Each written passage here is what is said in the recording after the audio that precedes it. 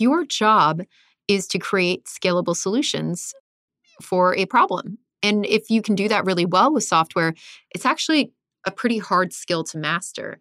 And the only reason I can tell that is by working with a lot of people who haven't done product before, teaching them product. And I teach them, the processes. I teach them how to talk to customers and understand the needs and take those needs and then craft solutions around them. But it's that crafting solution piece that usually throws people. It's like, what do I do with these needs now to actually make a solution that is amazing, right? That really solves the problems for my customer in a scalable way. That's the piece I think that we're specialists at.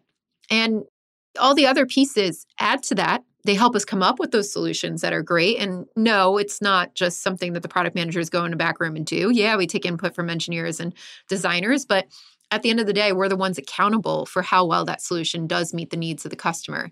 And we have to be able to see these insights and pull them out in order to do that. Hello, and welcome to an episode of Dear Melissa from the Product Thinking Podcast. The lines are now open, and we're ready to answer your most pressing product questions. Which prioritization framework would you recommend and why? Hi, Melissa. Do you have any suggestions on developing a product strategy? Whoa. That's a lot of questions. All right, let's dive in. Hello, and welcome to another episode of Dear Melissa. Today, we're talking all about product careers, which is a very hot topic lately.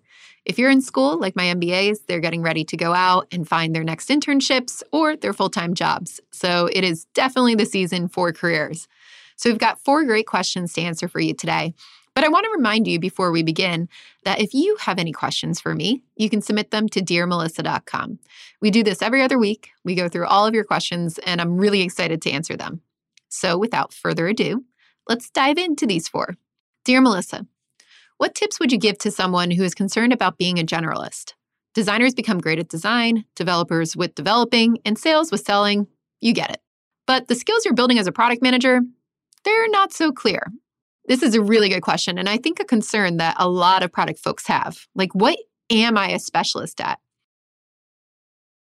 All right, we're back and we're talking about product management skills. What are we good at? Are we just generalists, or do we have a specific skill? I think this is a really good question. It's been something that I've been mulling over in my head, and I actually tweeted about it a couple days ago. I think product managers are actually specialists. Yeah, we definitely have some generalist knowledge and background stuff that we have to talk about. And that's things like, we need to know a little bit of business, a little bit of tech, a little bit of design. We need to know about those things. But what do we specialize in? I didn't realize that we were specialists until I started working with companies that didn't have product managers there. They had a lot of subject matter experts that were brought in as product managers. And I started to realize how we think differently. And I think what we're experts at is a little bit of systems thinking and also this whole thing about productizing, which is weird. It's like, hey, we're specialists at product. But yeah, that's the thing. I'm going to give you an example of a scenario that I ran into a bunch. Working with a company, and they are basically providing services for the rest of the, it's a bank. Let's go with that. It's a bank that provides services for the rest of the bank. And I looked at what they were building with their software, and they had something like 500 different apps, things that were like redundant across different business lines, things that could have been consolidated. And I was like, you really should build a platform here with different applications on top of it. And it was something that a lot of the people, having come from a banking experience, couldn't see. They couldn't see how you take software and use it to create products at scale and meet the jobs to be done of many different users with the same type of workflows or system. And I think that is what product management is about. It's about understanding the needs of the business and the users and then creating scalable software that meets those needs in a profitable way or a scalable way, even if you're internal, to serve many people and many needs at once. This is something that we really shouldn't discount. I know everybody's like, product management kind of do it all. There's a catch-all function. But that's not true. It's really a strategic function. And as we get more and more software related in a lot of our companies, I think this becomes more and more important. So we need to be able to look at things and be like, should this be mobile? Should this be a desktop application? How should we structure it so that we can add to it, solve different problems, scale different problems with it? That's a lot of a science, not necessarily a generalist function, because we are making decisions here about how that relates. So I would really look at that. Like, your job is to create scalable solutions for a problem. And if you can do that really well with software, it's actually a pretty hard skill to master. And the only reason I can tell that is by working with a lot of people who haven't done product before, teaching them product. And I teach them, the processes. I teach them how to talk to customers and understand the needs and take those needs and then craft solutions around them. But it's that crafting solution piece that usually throws people. It's like, what do I do with these needs now to actually make a solution that is amazing, right? That really solves the problems for my customer in a scalable way. That's the piece I think that we're specialists at. And all the other pieces add to that. They help us come up with those solutions that are great. And no, it's not just something that the product managers go in a back room and do. Yeah, we take input from engineers and designers, but at the end of the day, we're the ones accountable for how well that solution does meet the needs of the customer. And we have to be able to see these insights and pull them out in order to do that. So that's what I would say. And it becomes really important. And especially if you're working at businesses that are going through digital transformations or are adding product for the first time or thinking about things in a productized way, your skills are really invaluable there.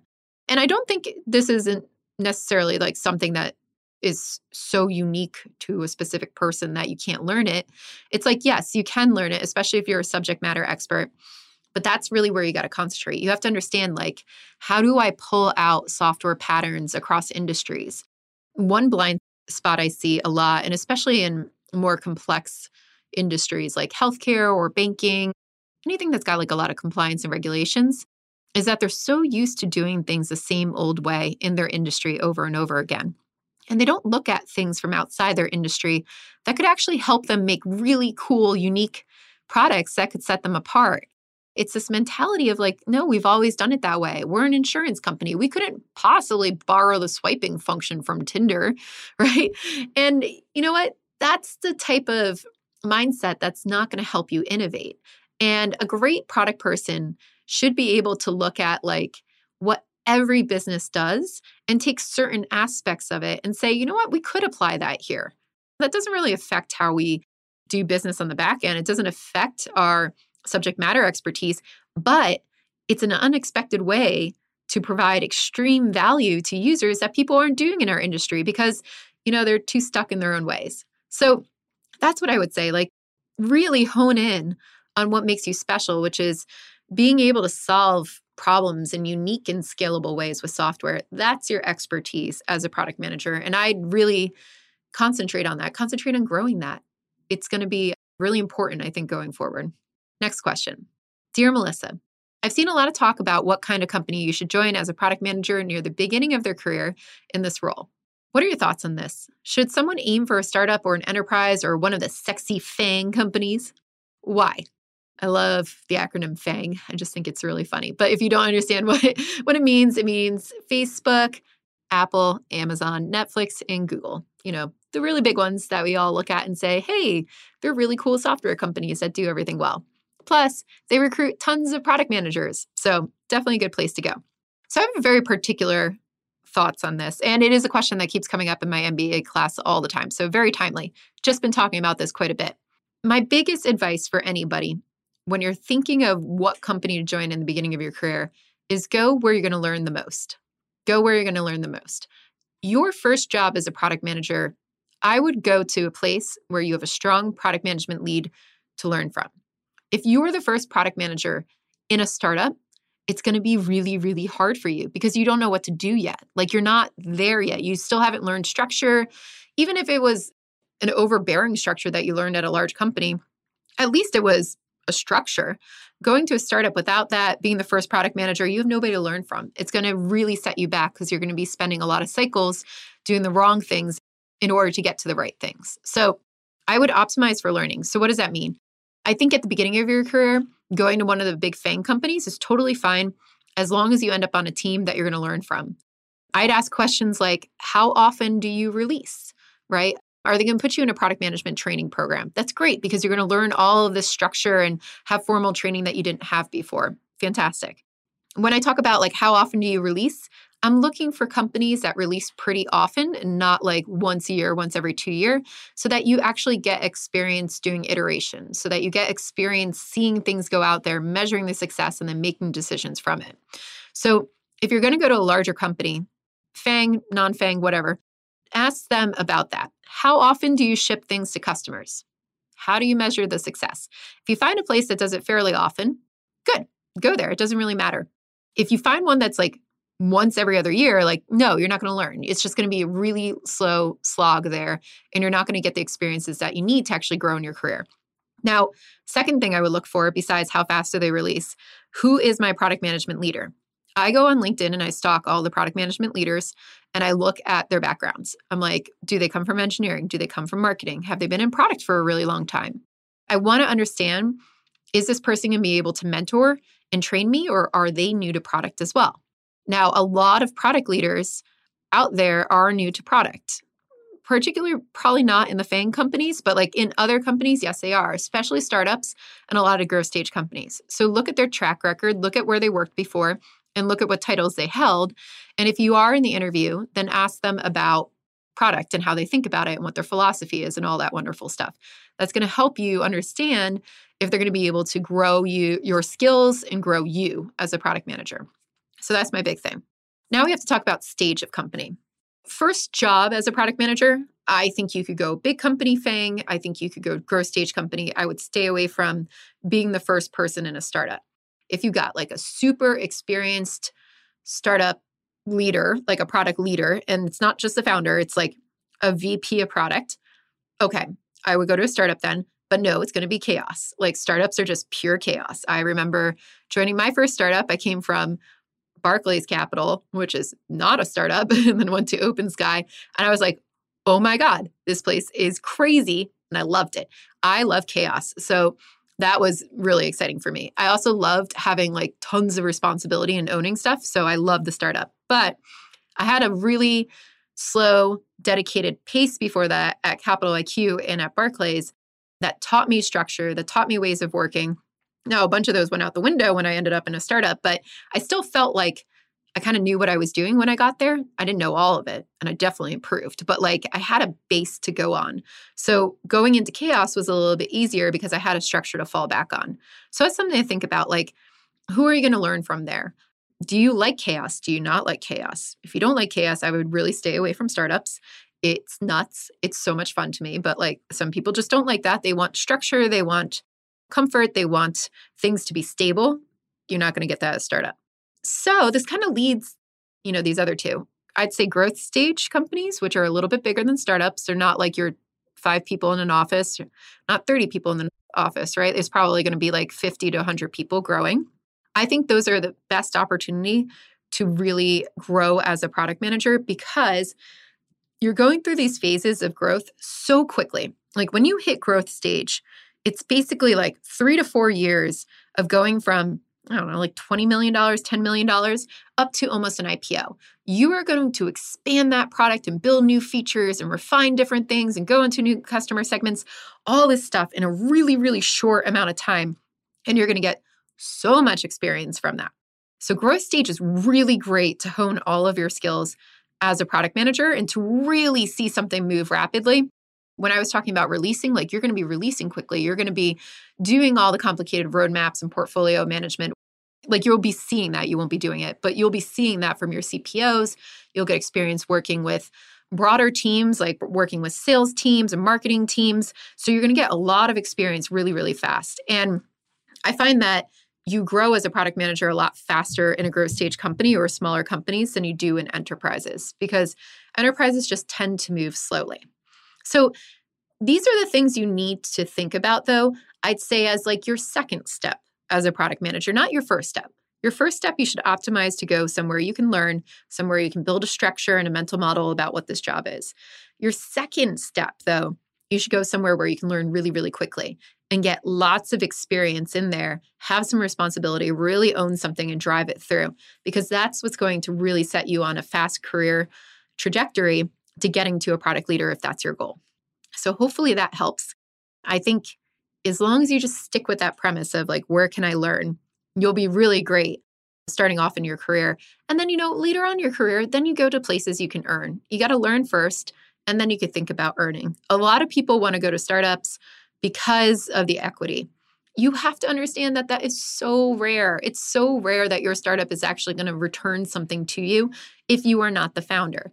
If you are the founder, you've got a lot more control. But like, if you're just joining as employee number 5 or 6 and you're a lower level product manager there, you're probably not going to end up with loads of equity anyway. And it's rare that that equity actually turns into anything. But you go into one of those companies as a leader later on in your career, you're going to make boatloads of money because you're going to have a lot more equity and you're going to have a lot more control over the success of your company as an executive giving input. So I'd really optimize for learning at the beginning. And also, if you go to one of these companies too, you're going to learn on somebody else's dime, which is always great. So optimize for that at the beginning of your career, then optimize for earning once you get enough under your belt where you feel like you can make decisions and really steer a company in the right direction. Next question. Dear Melissa, I saw you're writing a book on product operations and thought this is so relevant right now. I'm in the middle of thinking through a replacement for a junior product manager in my team, and I use Kate Leto's framework to map the activities involved. I think it pretty much sounds like this role would be a product operations job. We don't have an operations role as such, so I would be quite interested in understanding more about what the career track for product operations is and how to support a person to grow in this role. I think product operations is just going to get bigger and bigger, and that's why Denise and I are writing this book on product operations. Every CPO I have worked with who's implemented a product operations team would not go back. They're like, this is amazing. This helps me scale so much. This helps me create good strategies. Like, I can't even think of another way of working. So very, very important role, especially at scale. Now, when you think about a product operations team, there's actually multiple components to it when you do scale it. But you have to start from ground floor, one person. It's going to be a little bit different. But let's say you are at scale, you have a big product operations team. You're probably going to have people who are specialized in user research, understanding like the methods of recruiting people and helping to streamline processes for doing that, probably partnering with some UX folks on that side as well.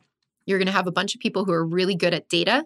So understanding like how you can model out scenarios with data, getting into the revenue projections of things, helping you track data, helping you surface insights that really get into your product strategy, looking into market insights as well, like pulling out TAM and SAM analysis. These are great people with consulting backgrounds. I just find like the people who come out of McKinsey and Bain are fantastic at this because they can model all these things out pretty quickly. And then lastly, you're going to also look for people who are really good at process, who can basically like run the steering meetings, can track roadmaps, can standardize these processes across product management, can help deploy that across the role. That's another piece too. Now, these are for like really large companies. You're going to have all those specialized roles. But where do you start first? The biggest thing that you need when you start is really getting that person who can help with the data, because that helps you as a product leader really be able to set your product strategy and understand if you're tracking towards that product strategy as well. So that's what I would look at first. So if you were looking at this product operations job for this person, I'd look at getting somebody who can help you with that modeling, who can help pull that together, who can help inform your product strategy going forward. Now, this person may be a junior product manager, but I would say they shouldn't be a junior person if they're the first person on the team, because they're basically going to be building this team. And the next step for them would be something like Director of Product Operations or VP of Product Operations, which is a pretty common role at scale in organizations now. So you're looking to level this person up to kind of oversee a bunch of those different areas. If you had a VP of product, you'd probably have a director of product over each one of the areas I was talking about, like the customer research and getting external data into your company, internal data in the form of like really tracking that strategy, informing it, and then the processes piece, you'd have somebody over that as well. So it could be a director of product that specializes in one of those, but eventually like moving into a VP of product. That's kind of what we're looking at to oversee this and help scale product management across the organization. Now, what can they do besides product operations? Lots of places to go. They can move back into product management if they decide that that's really what's for them in the future. You're going to get a lot of exposure to product management as a product ops person, and we see a lot of people move into that role. Or they could go on to do things that are more operations focused, like a COO. This is a great place for that. They'd have to go in and learn a lot more about different parts of the business, but that's definitely a track that they can get into. Maybe they want to be a chief of staff to the CEO or the CPO. Lots of different ways you can actually look at. So when you're thinking about supporting this person to grow in that role, you're trying to find somebody who can help you right now, but also trying to figure out like, what are they good at? What do they specialize at? Help them understand the product management, help them understand what questions you're trying to answer as a product leader. Like, what questions do you ask to get to the heart of your strategy or where you want to take it?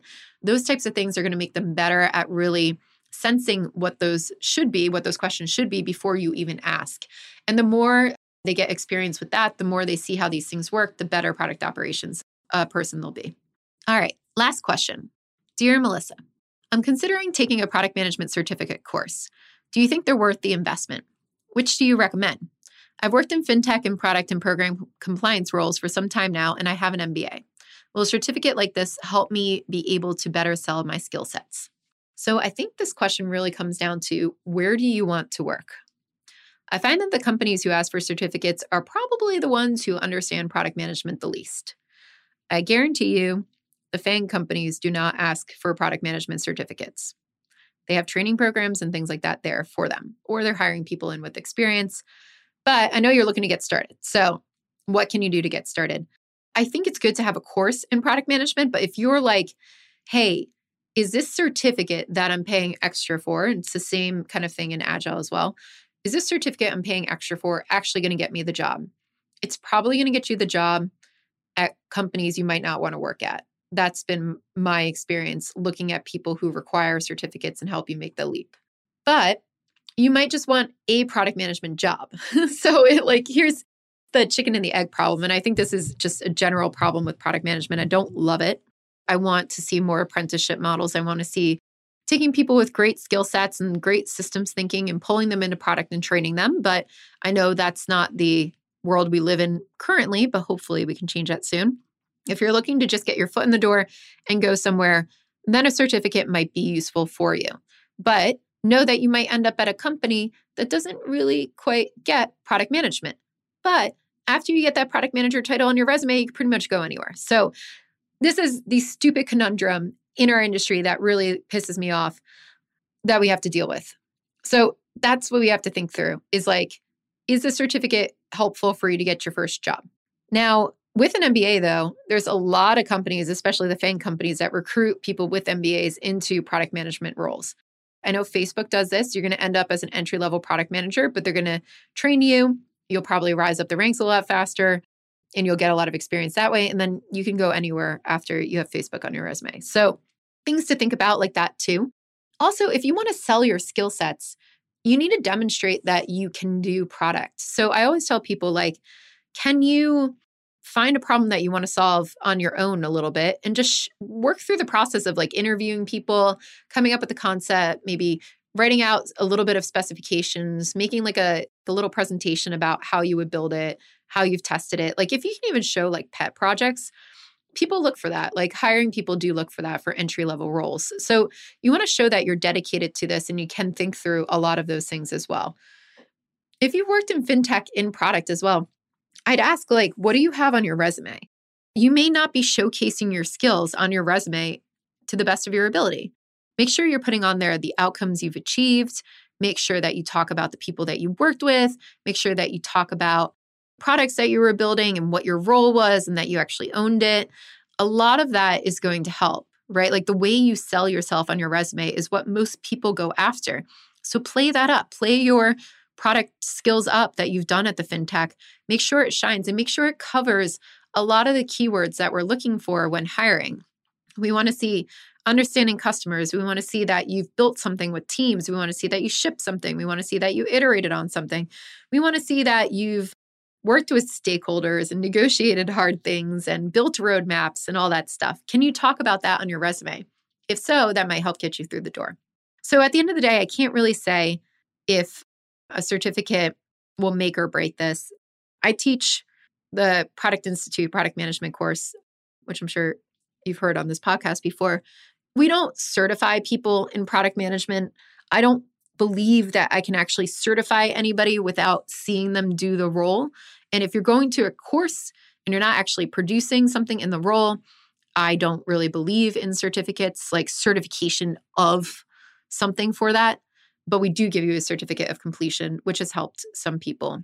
So if you want to check out that route and you're just cool with the certificate of completion, that's productinstitute.com. If you want to be certified, I know Product School does this. Like I said, I'm very skeptical of certifying people when there's no proof of what they've actually done in the job or I've seen them go through the role. So you got to be wary of that. And it's the same issue that I have with the Agile certifications for the product owner roles too. I know a lot of banks look for people that have a CSPO. I'm not of that mindset because I think a CSPO actually leaves out a lot of the strategy that I want to see somebody do as a product manager. But I've heard it has helped people get jobs. So if I'm going to give you real advice about getting a job, and especially a first-time job, certain companies do look for a certificate. But it's about where do you want to work. If you want to go work for a startup, I guarantee you they're not looking for a certificate. If you want to look for a growth stage SaaS company, they're not looking for a certificate. If you want to go to a bank that's doing a digital transformation, a lot of them are looking for certificates. So again, where do you want to work? That's going to tell you whether or not you should invest in that certificate or not. But I do think training is helpful no matter what, because if you can talk the language, you can show that you've done it before on your resume, it's going to help you get the interview. All right. That's it for the Dear Melissa episode this week. Make sure you tune in next week for another guest episode. And if you have any burning questions you'd like me to answer, please remember to submit them to dearmelissa.com. We'll catch you later.